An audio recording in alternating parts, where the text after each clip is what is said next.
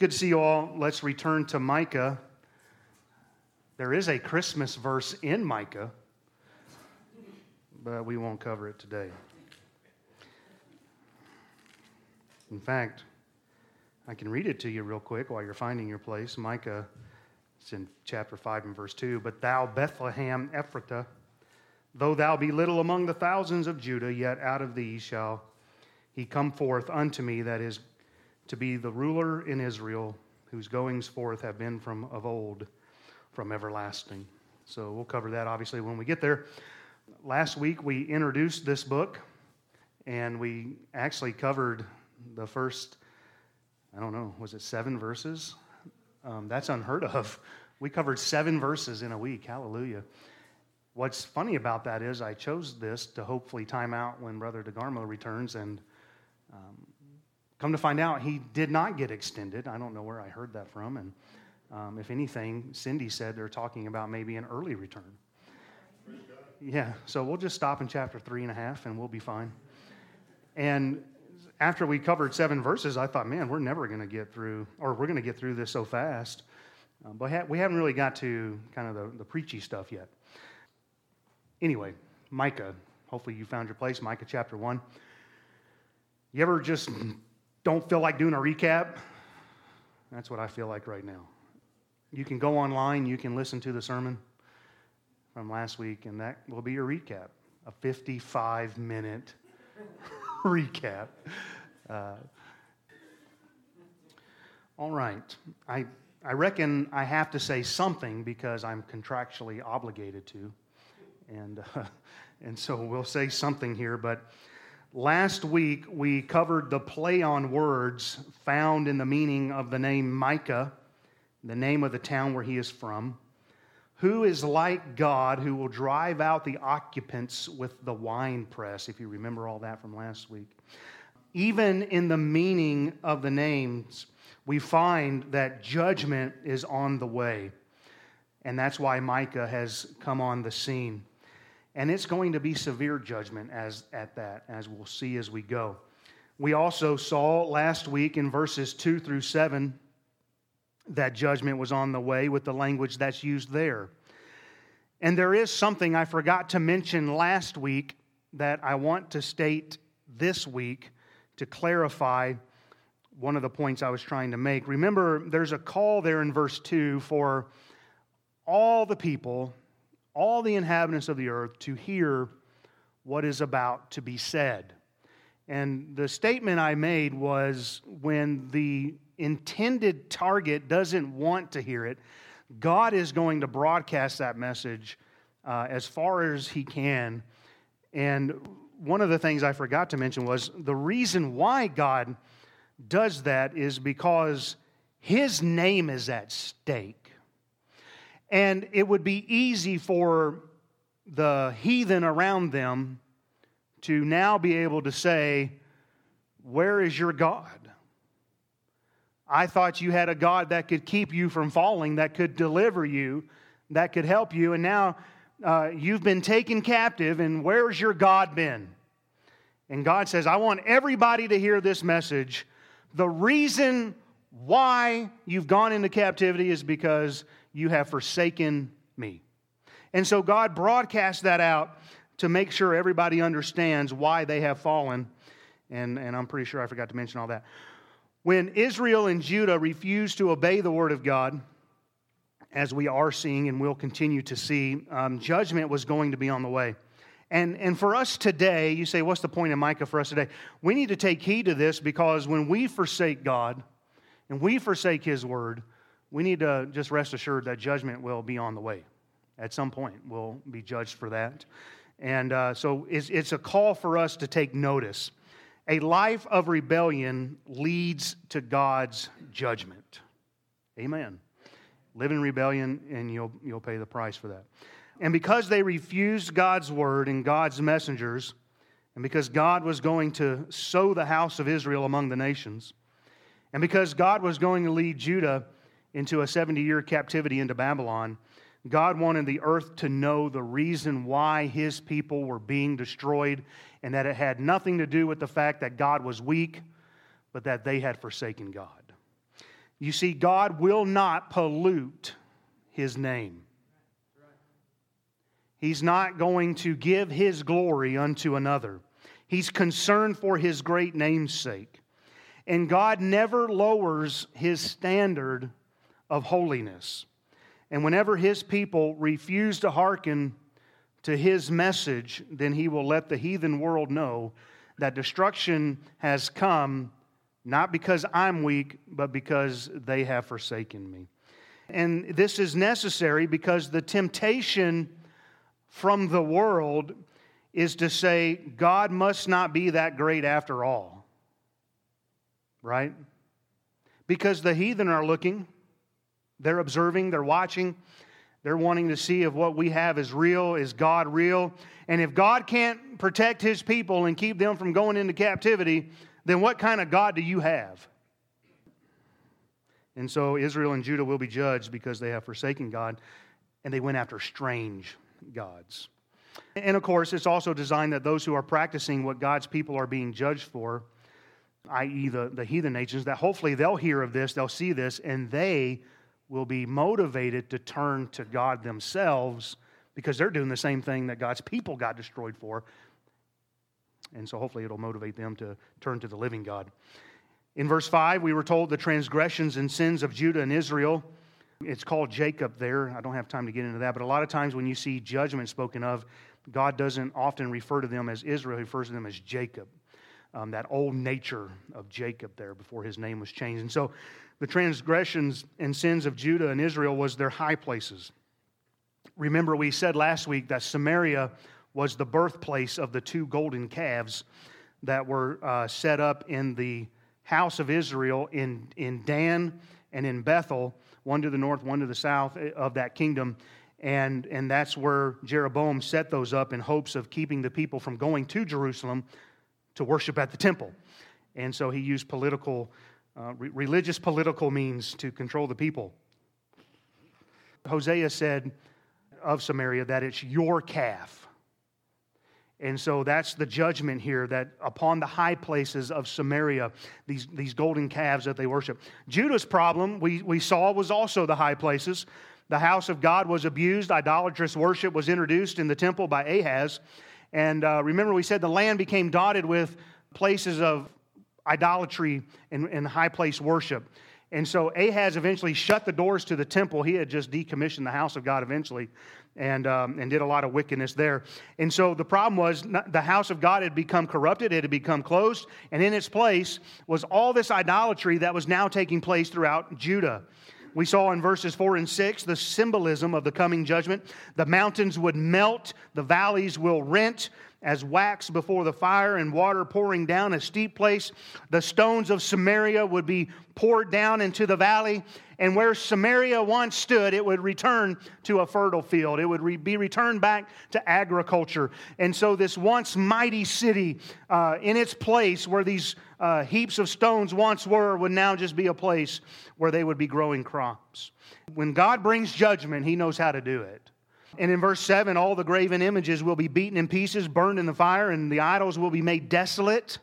This is prophetic of how the Assyrians, when they would destroy a nation, they would also destroy the gods of the nation they conquered. We read Isaiah 37, 18, and 19 there last week. And verse 7 ends with a prophecy that Israel would be taken into captivity. They played the harlot, going after strange gods. They would return to the hire of a harlot. In other words, where you got your harlotry, you are now going to go into that nation and you're going to be taken captive.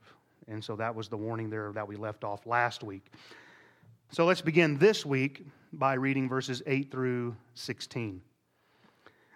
Therefore I will wail and howl. I will go stripped and naked.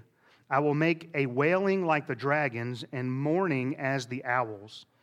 For her wound is incurable. For it is come unto Judah. He is come unto the gate of my people, even to Jerusalem. Declare ye not at Gath, weep ye not at all in the house of Arphra. Roll thyself in the dust.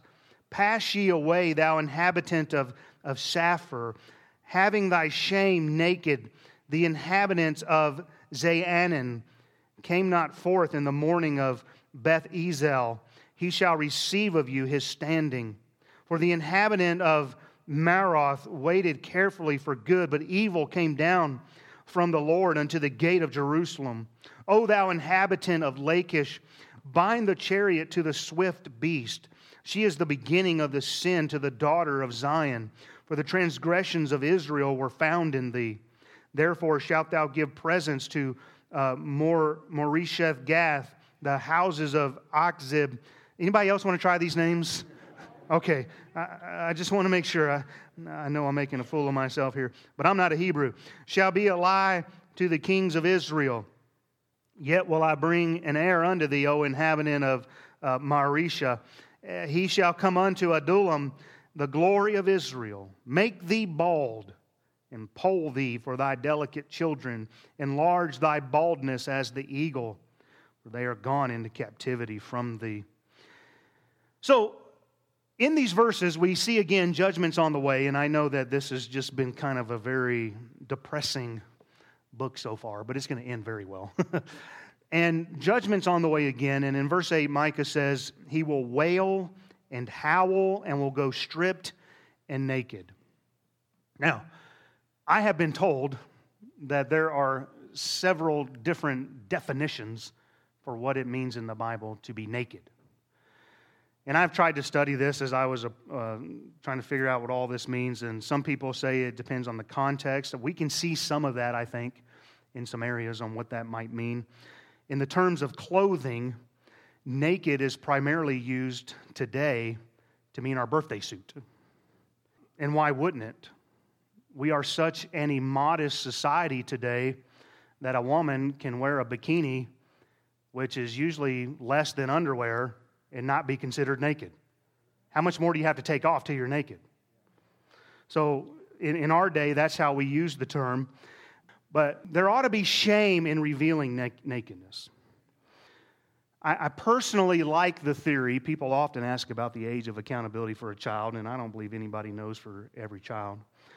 But I do like the theory that once a child becomes aware of their nakedness, once they understand that there's a shame associated with that maybe we ought to really perk our interest in their spiritual well-being, because they are now beginning to understand there's something wrong with this. Where before they could just run around the yard in a diaper and nobody, if I did that today,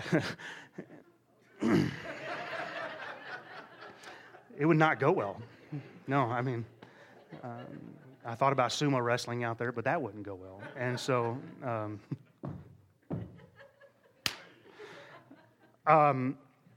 So, where was I at?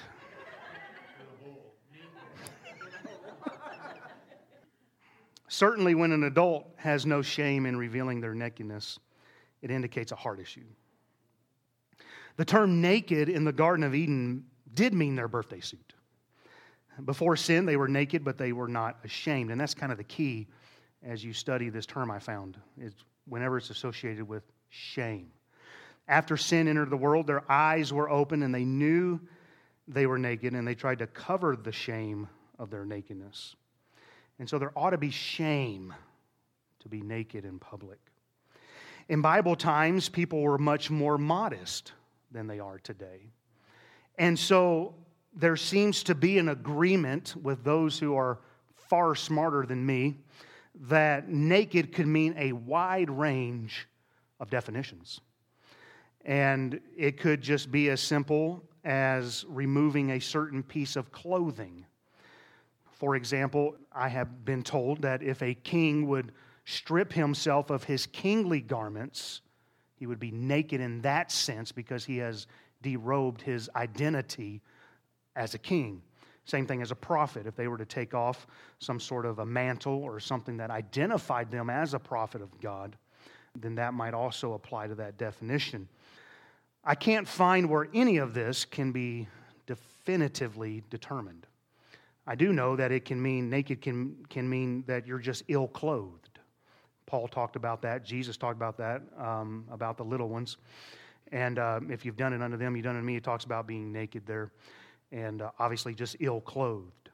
But like I said, I can't find where the Bible makes a determination on that very distinctly. But it would seem that because God, and again, I hate to assume, but it would seem that because God considers it so shameful to be fully bare, that He would not have required His prophets to walk around stark naked while proclaiming the Word of God. We kind of look at that and think, well, that makes sense. Why would God have them do something shameful while proclaiming His Word, right?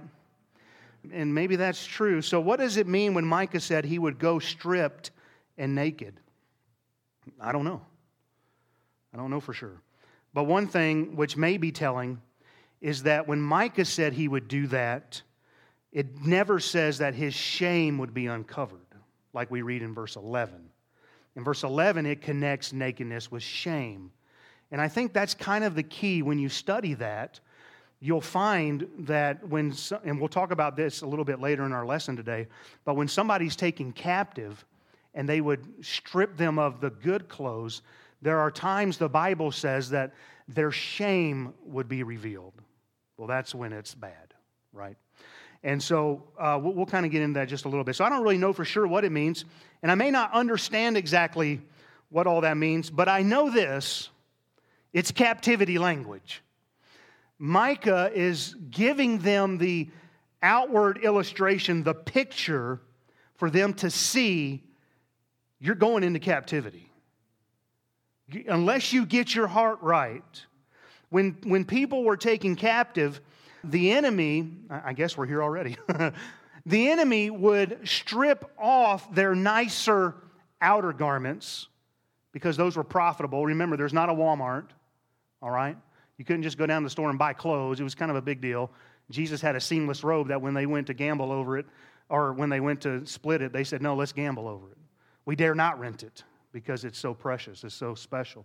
And so they would strip off those outer garments as values, as spoils of warfare, and they would keep those for themselves. If you remember, when Achan took of the accursed thing, what was one of the things he took?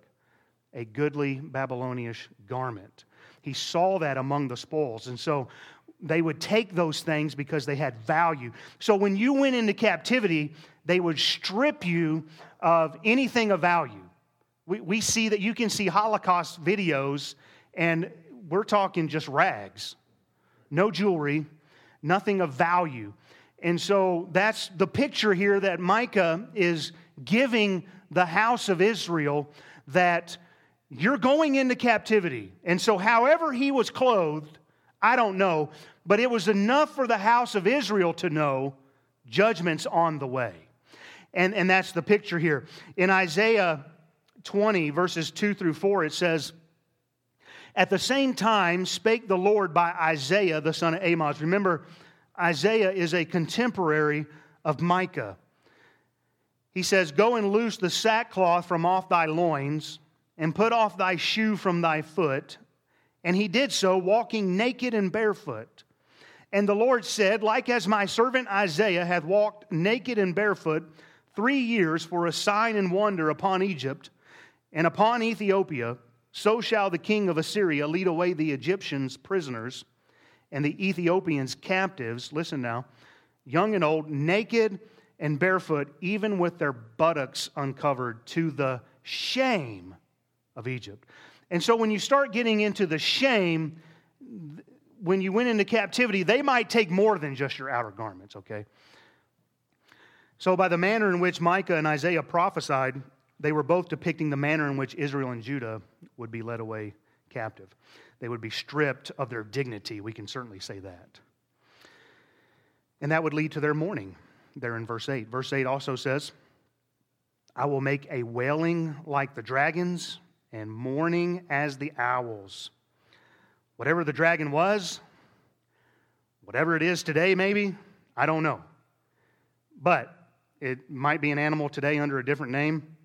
But whatever it was, it obviously made a noticeable wailing sound. He says, I'm going to wail like the dragon. And so he would walk around. Can you picture, you got to picture this. Can you picture Micah walking around proclaiming the word of God, not clothed like he normally would be, wailing like a dragon, mourning like an owl? People would think he was mad. right? And so he's getting their attention. He's doing this, just a picture of what's going to happen. The owl made a mourning sound. Job said in Job 30, verses 28 and 29, I went mourning, M-O-U-R-N-I-N-G. I went mourning without the sun. I stood up and I cried in the congregation. I am a brother to dragons and a companion to owls. And so the language there is that there's severe mourning, there's deep sorrow on what has taken place. Look at verse 9. For her wound is incurable, for it is come unto Judah. He is come unto the gate of my people, even to Jerusalem.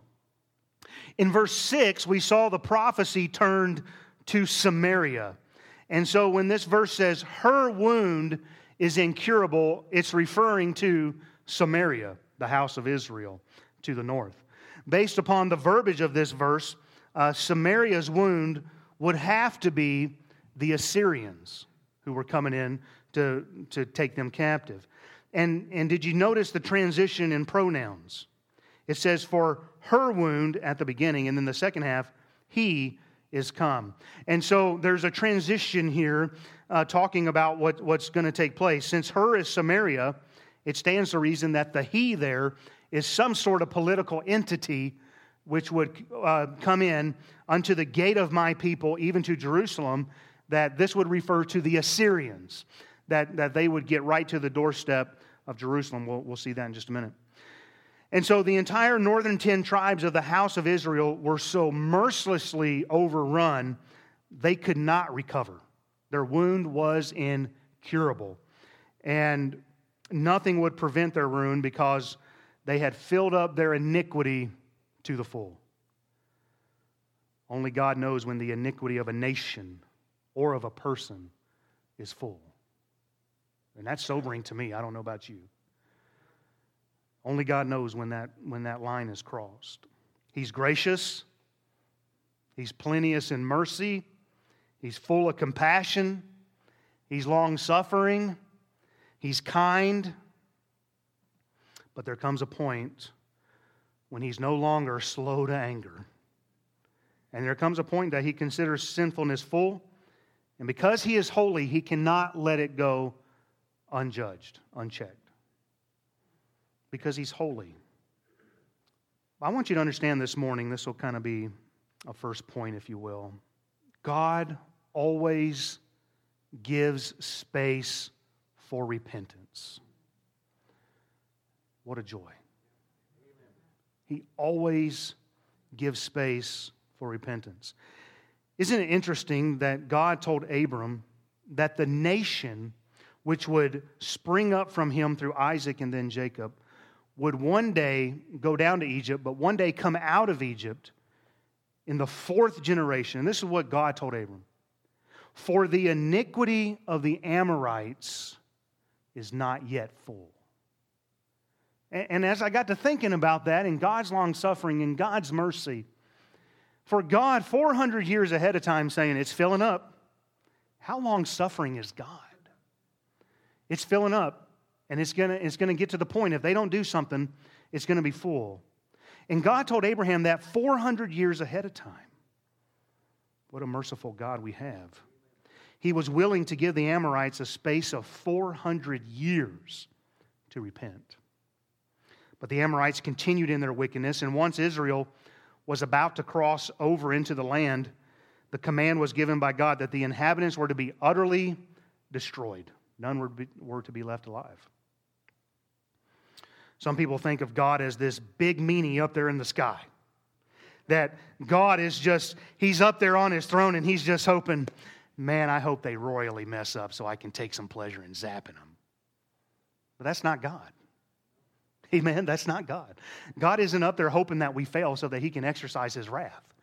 God's up there sending himself to be butchered and beaten and bled and die so that we can know him. And so he's merciful. He's given time for repentance. God is very patient with people. He's very patient with nations. Just look at America today. We certainly do not deserve what freedoms we have left. But here we are. And I know in America our iniquity is filling up. And one day God may look down and say, okay, that's enough. I think we saw what happens when God removes His hand on 9/11. All it took was for some men in an airplane. And now we've been over in an area for how many years now? Fighting an enemy with no uniform. You never know. You never know. But one thing's for sure, the ultimate day of God's purging is coming when He returns the second time. He's giving space now for repentance. People say, I don't know why the Lord hasn't come back yet. Because He's long-suffering. He's given you time to repent. He's giving the lost time to repent. He wants people to be saved. And so I'm excited in the fact that we do live in this time. I think we have, maybe unlike any other time in recent memory, the chance for revival. Because so many people need the Lord. But iniquity is filling up. Now, people individually, that's great about nations. What about you as an individual? There comes a point when the iniquity of an individual is full, and God must bring judgment. We might look at a situation and go, wow, what a tragic accident. No, God was exercising judgment. Amen. The wages of sin is death. So we see God's mercy even in the latter half here. The house of Israel had finally crossed the line with God. God's going to bring judgment. After sending them prophets and pleading with them, trying to draw Israel unto Himself, for generations God had done this. God finally had to bring about judgment. But the latter half of the verse, towards the house of Judah, we read this. He is come unto the gate of my people, even to Jerusalem. The Assyrians, they swept through the northern kingdom, no problem, and they led them away. They advanced all the way to the front gate of Judah, the front porch, if you will. The Assyrians were there. And in 2 Kings chapter 18, verses 9 through 13, listen to this. And it came to pass in the 4th year of King Hezekiah, now he was a king in Judah, which was the 7th year of Hoshea, son of Elah, king of Israel, to the north. Shalmaneser, king of Assyria, came up against Samaria and besieged it. And at the end of 3 years, they took it. Even in the 6th year of Hezekiah, that is the 9th year of Hoshea, king of Israel. Anybody confused yet? And the king of Assyria did carry away Israel unto Assyria and put them in Halah and in Habar by the river of Gozan and in the cities of the Medes. Here's the reason why. Because they obeyed not the voice of the Lord their God, but transgressed His covenant, and all that Moses, the servant of the Lord, commanded, it would not hear them nor do them. Now in the 14th year of the king of Hezekiah, did Sennacherib, king of Assyria, come against the fenced cities of Judah and took them. So what Micah is talking about here, 2 Kings is saying came to pass. Assyria was on the doorstep of the house of Judah after Israel fell. And you say, well, where's God's mercy in that? Well, He didn't let Judah fall. They deserved to fall. But He gave them an additional 125 years to repent. And so we see God's mercy in all this. But Judah ultimately refused, we know, and then they were taken captive by the Babylonians. When the Assyrians came through the house of Israel, it was so brutal that verse 9 says their wound was incurable. Now, this had yet to happen when Micah was speaking, but God will often in His Word speak about future events as if they have already happened, because judgment is so certain unless there is repentance and God decides to show mercy. And so God speaks of this as it has already happened, because that's how sure their judgment is. And He does this to strike fear into the hearts of the people. He speaks of the certainty of judgment to come in hopes that they'll get their hearts right. There's always hope that He can bring people to repentance. If you take Nineveh, for example, in the days of Jonah, Jonah entered the city crying out the message, "Yet 40 days and Nineveh shall be overthrown." And even though God's message was, in 40 days I'm going to overthrow you, what happened? They received the message. They repented. They fasted and prayed in sackcloth and ashes, and they cried out to God, and they repented, and God didn't destroy the city. And so God, I'm just saying, He's trying to get people's attention. He's trying to get them to repent. And even though the language here says, your wound is incurable, there still was hope. They just had to repent. If the house of Israel refuses to repent, which we know they never did in those days, their wound would be incurable. Aren't you glad that God will never destroy a repenting sinner? Whoop, that's exciting. The Assyrians' overthrow of the house of Israel caused them to almost completely, and we could say it made them completely lose their identity, because they were intermarried.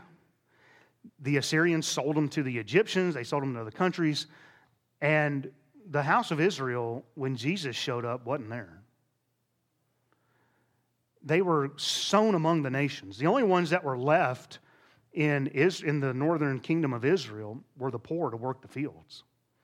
And so after all that intermarrying with the Gentiles, they had lost their identity. And so when Jesus shows up, He had to come of Judah. And so Judah was still intact for that purpose. But anyway, I'm getting out of my lane here. So they would lose their identity being sown among the nations. And God promised that's going to happen. If you rebel against me, I'm going to sow you among the nations. That was in Deuteronomy 28, and actually a lot of places. But in Deuteronomy 28, just read that chapter and you see the blessings of God and the cursings of God if you obey and if you don't obey. And so if they rebel, we read the following judgment if they were to rebel and serve other gods. In Deuteronomy 28, I'll just read to you verses 62 through 64. It says, and ye shall be left few in number, whereas ye were as the stars of heaven for multitude, because thou wouldest not obey the voice of the Lord thy God. And it shall come to pass that as the Lord rejoiced over you to do you good and to multiply you, so the Lord will rejoice over you to destroy you and to bring you to naught. And ye shall be plucked off from the land whither thou goest to possess it. And the Lord shall scatter thee among all people, from one end of the earth even unto the other. And there thou shalt serve other gods, which neither thou nor thy fathers have known, even wood and stone. And so God said, look, it's coming. You disobey and you rebel, you're going to be sown among the nations. And we can see the results of that, of the prophecy of Micah even today. We don't find the house of Israel. They were sown among the heathen. And so here's the thing. Their wound was incurable. And I want you to understand, when you forsake the great physician, you forsake the healing. When we say, we don't want you, God, then God says, okay, but you're not going to get my remedy. You reject it. It's incurable. Look at verse 10. Declare ye it not at Gath, weep ye not at all. In the house of Aphrah, roll thyself in the dust. As I mentioned last week, there's a lot of symbolism in this opening chapter. There's a lot of play on words. And we're going to probably stop at this verse today, I think. But as we go through this in the following weeks, you'll see all the names of these towns have a double meaning that plays right into his message for Israel. First, this direction is given to the house of Judah. We read that the news of the house of Israel's demise wasn't to be declared in Gath, and Judah wasn't to weep at all. The house of Judah, being to the south of the house of Israel, would have to restrain their emotions in the face of their enemies. And don't you know that has to be hard to do? Gath was a chief city of the Philistines. But this not only means the city of Gath, but also all the Philistines. Don't publish it. Don't declare it to the Philistines. I think we can make the application that poetically it's speaking of all of the enemies of God's people. We'll see that as I go. But this language, like I said, is more poetic than an actual command. It says, don't tell Gath, don't weep. And it's a desire that the enemies of God's people wouldn't have to hear of their demise. And the language is borrowed from King David when he learned of Saul's and Jonathan's death. Here's what David said in 2 Samuel 1:20. Tell it not in Gath, publish it not in the streets of Ascalon, which was another city of the Philistines, lest the daughters of the Philistines rejoice, lest the daughters of the uncircumcised triumph. When David said those words in the previous chapter, 1 Samuel chapter 31, the Philistines were already celebrating. They had already taken the body of Saul. They discovered him among the dead in the battle. They had taken the body of Saul. They had taken his sword and all the stuff associated with him. They chopped off his head, and they nailed him to the wall for all to see. They were rejoicing over the fact that they had defeated the king of Israel.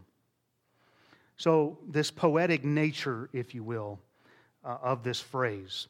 1 Samuel 31, verses 8 through 10, this is before David said what he said. And it came to pass on the morrow, when the Philistines came to strip the slain, that they found Saul and his 3 sons fallen in Mount Gilboa. And they cut off his head, stripped off his armor, and sent it into the land of the Philistines round about to publish it in the house of their idols and among the people. And they put his armor in the house of Ashtaroth, and they fastened his body to the wall of Bethshan. So why did David and Micah feel led to say, tell it not in Gath? It could be from the account of Samson. In Judges 16, verses 23 and 24, it says, Then the lords of the Philistines gathered them together for to offer a great sacrifice unto Dagon, their god. This is right at the end of Samson's life, if you can remember the account. And they were going to offer a sacrifice to their God and rejoice, for they said, Our God, listen to what they said, Our God hath delivered Samson, our enemy, into our hand. And when the people saw him, they praised their God, for they said, Our God hath delivered into our hands our enemy, and the destroyer of our country, which slew many of us. And here's the principle. We don't spread the news when one of our comrades has fallen. We don't go out and give the enemy reason to rejoice over God's people. That's the principle for us this morning. Because the perception outside of the camp is somehow your God was unable to deliver you. Your God's weak. And our God, Dagon, our God, Ashtaroth, our gods are able to deliver us because we have your champion in our possession. And because of this, we need to pray more earnestly like David did in Psalm 25:2. Oh my God, I trust in Thee. Let me not be ashamed. Let not mine enemies triumph over me. We don't want to fuel the enemy's response over God's people. We understand in here this morning, those of us who are in Christ, we know God is almighty. And we know He is able to deliver if people just get their heart right. And we understand that. If the enemy triumphs, we know that we have had sin in the camp, that we have rebelled against God. But the world doesn't see it that way. The world's going to look at our fall. God forbid this church ever fall. But the Lord or the world would look at that and say, see, I told you our God was bigger than your God. Or in the day and age in which we live, which is becoming increasingly more atheistic. See, I told you there was no God. I knew God wasn't real. And they'll mock God's people if we are defeated.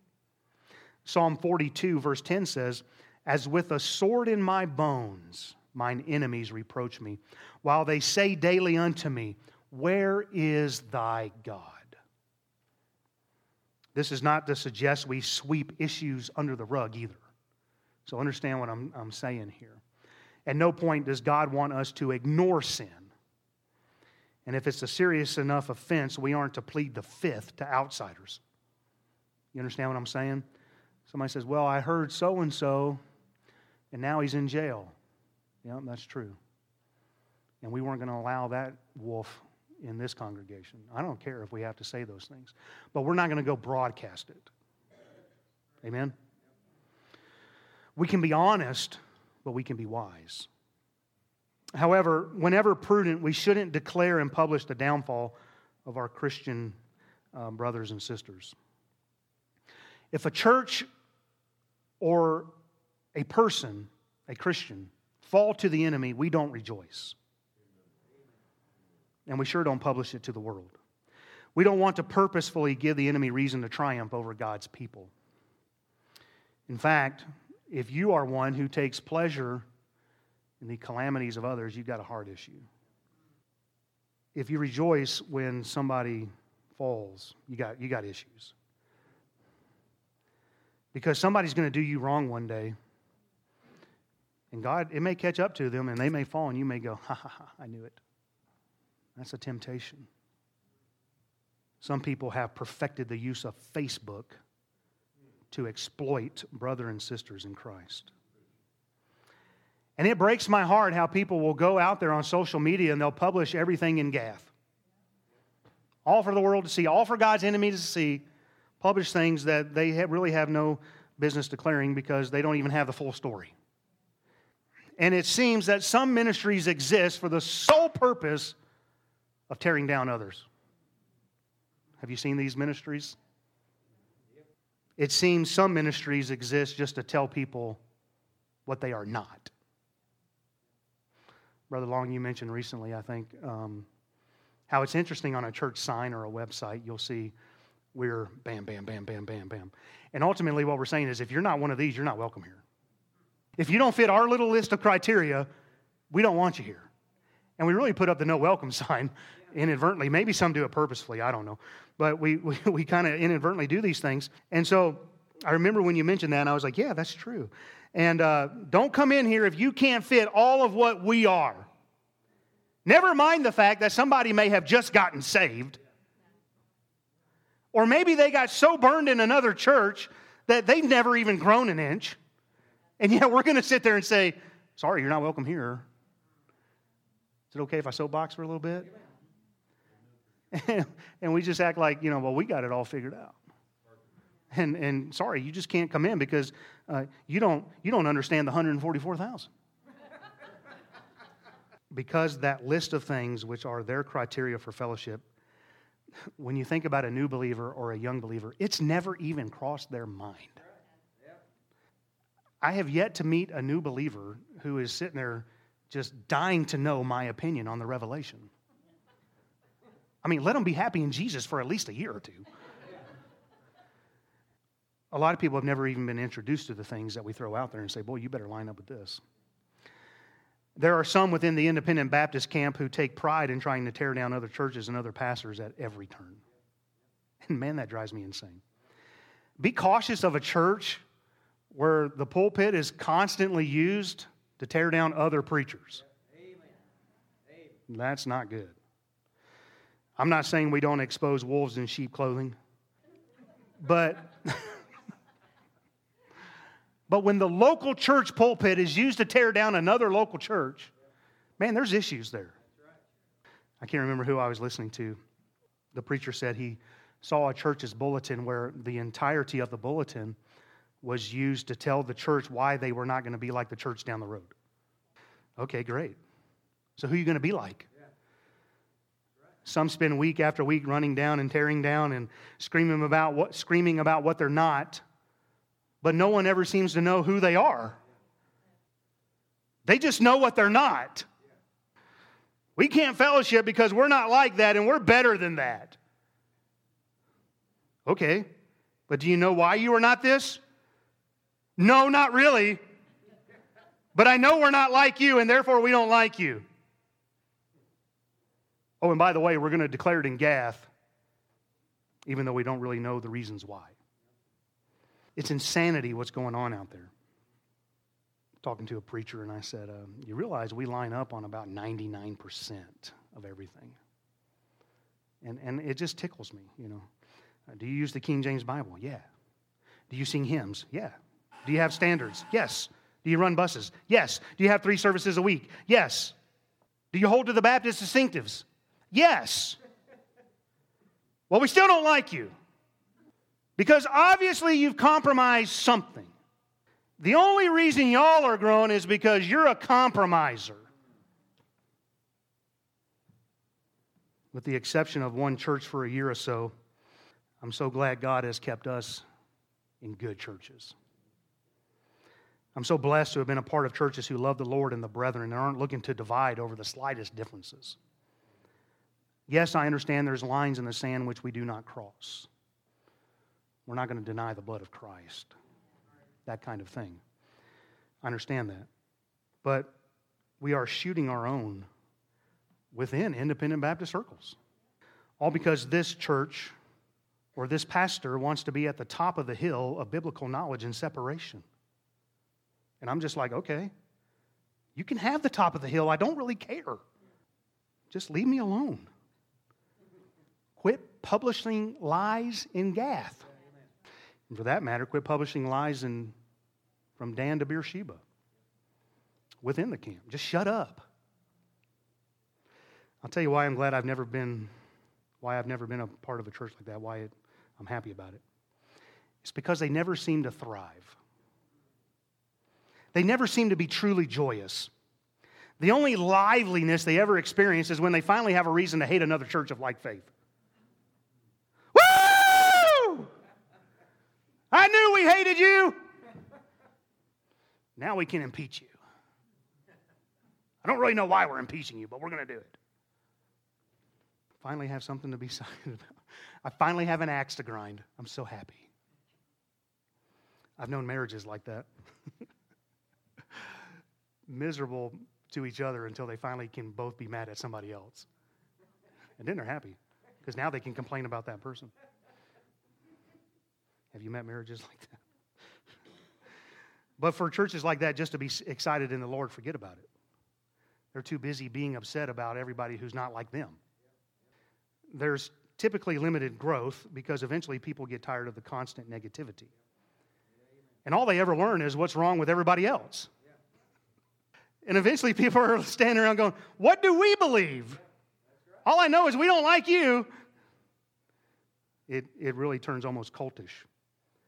And it ends up being just a couple to 3 families that hold the thing together. I know we never grow, but it's because we're the only ones taking a stand, bless God. Yeah, that's my point. You take a stand against everything but the main thing. Everything healthy is growing to some degree, whether internally or numerically. And I can tell you, the first century church, they took a stand. And they were growing by leaps and bounds. Thousands being added to the church. So it's not a matter of taking a stand, but it's what you take your stand on. They stood on Christ. And here's an idea. Just be like Christ. When you're like Christ, then you can tell people who you are like and stop defining yourself by who you are not like. Well, what defines y'all? Well, we just want to be like Christ. Well, sorry I got on a soapbox there. There are many times we need to be slow to speak. Just keep our opinions to ourselves. Now, listen to me. I want you to get this because as God continues to bless here, and I've already seen it behind the scenes, but eventually it'll come out. The more God blesses, the more the attacks will come our way. And I want everybody to be prepared for it. Because I don't want you being guilty of publishing things in Gath. Don't chase them down on Facebook. Don't rail. When Jesus was reviled, he reviled not again. And I'm telling you what's going to happen because it's already happening with some others. Like I said, it's kind of behind the scenes right now, but they're gonna start attacking and saying, you know why you're growing? It's because you're a bunch of compromisers. It's going to happen. It already is. And whatever the reasons are, it'll be surrounded by that word compromise. I'm thankful as of right now it's remained veiled. Anyway, we have to stop there today. I just heard the second buzzer. It'll take too long to cover the next verses, that's for sure. Don't publish it in Gath. And listen, we're just going to rejoice in what God's doing here. I'm excited for it. I hope you are. But don't go chasing down all the negativity. It just ain't worth it. Let's pray.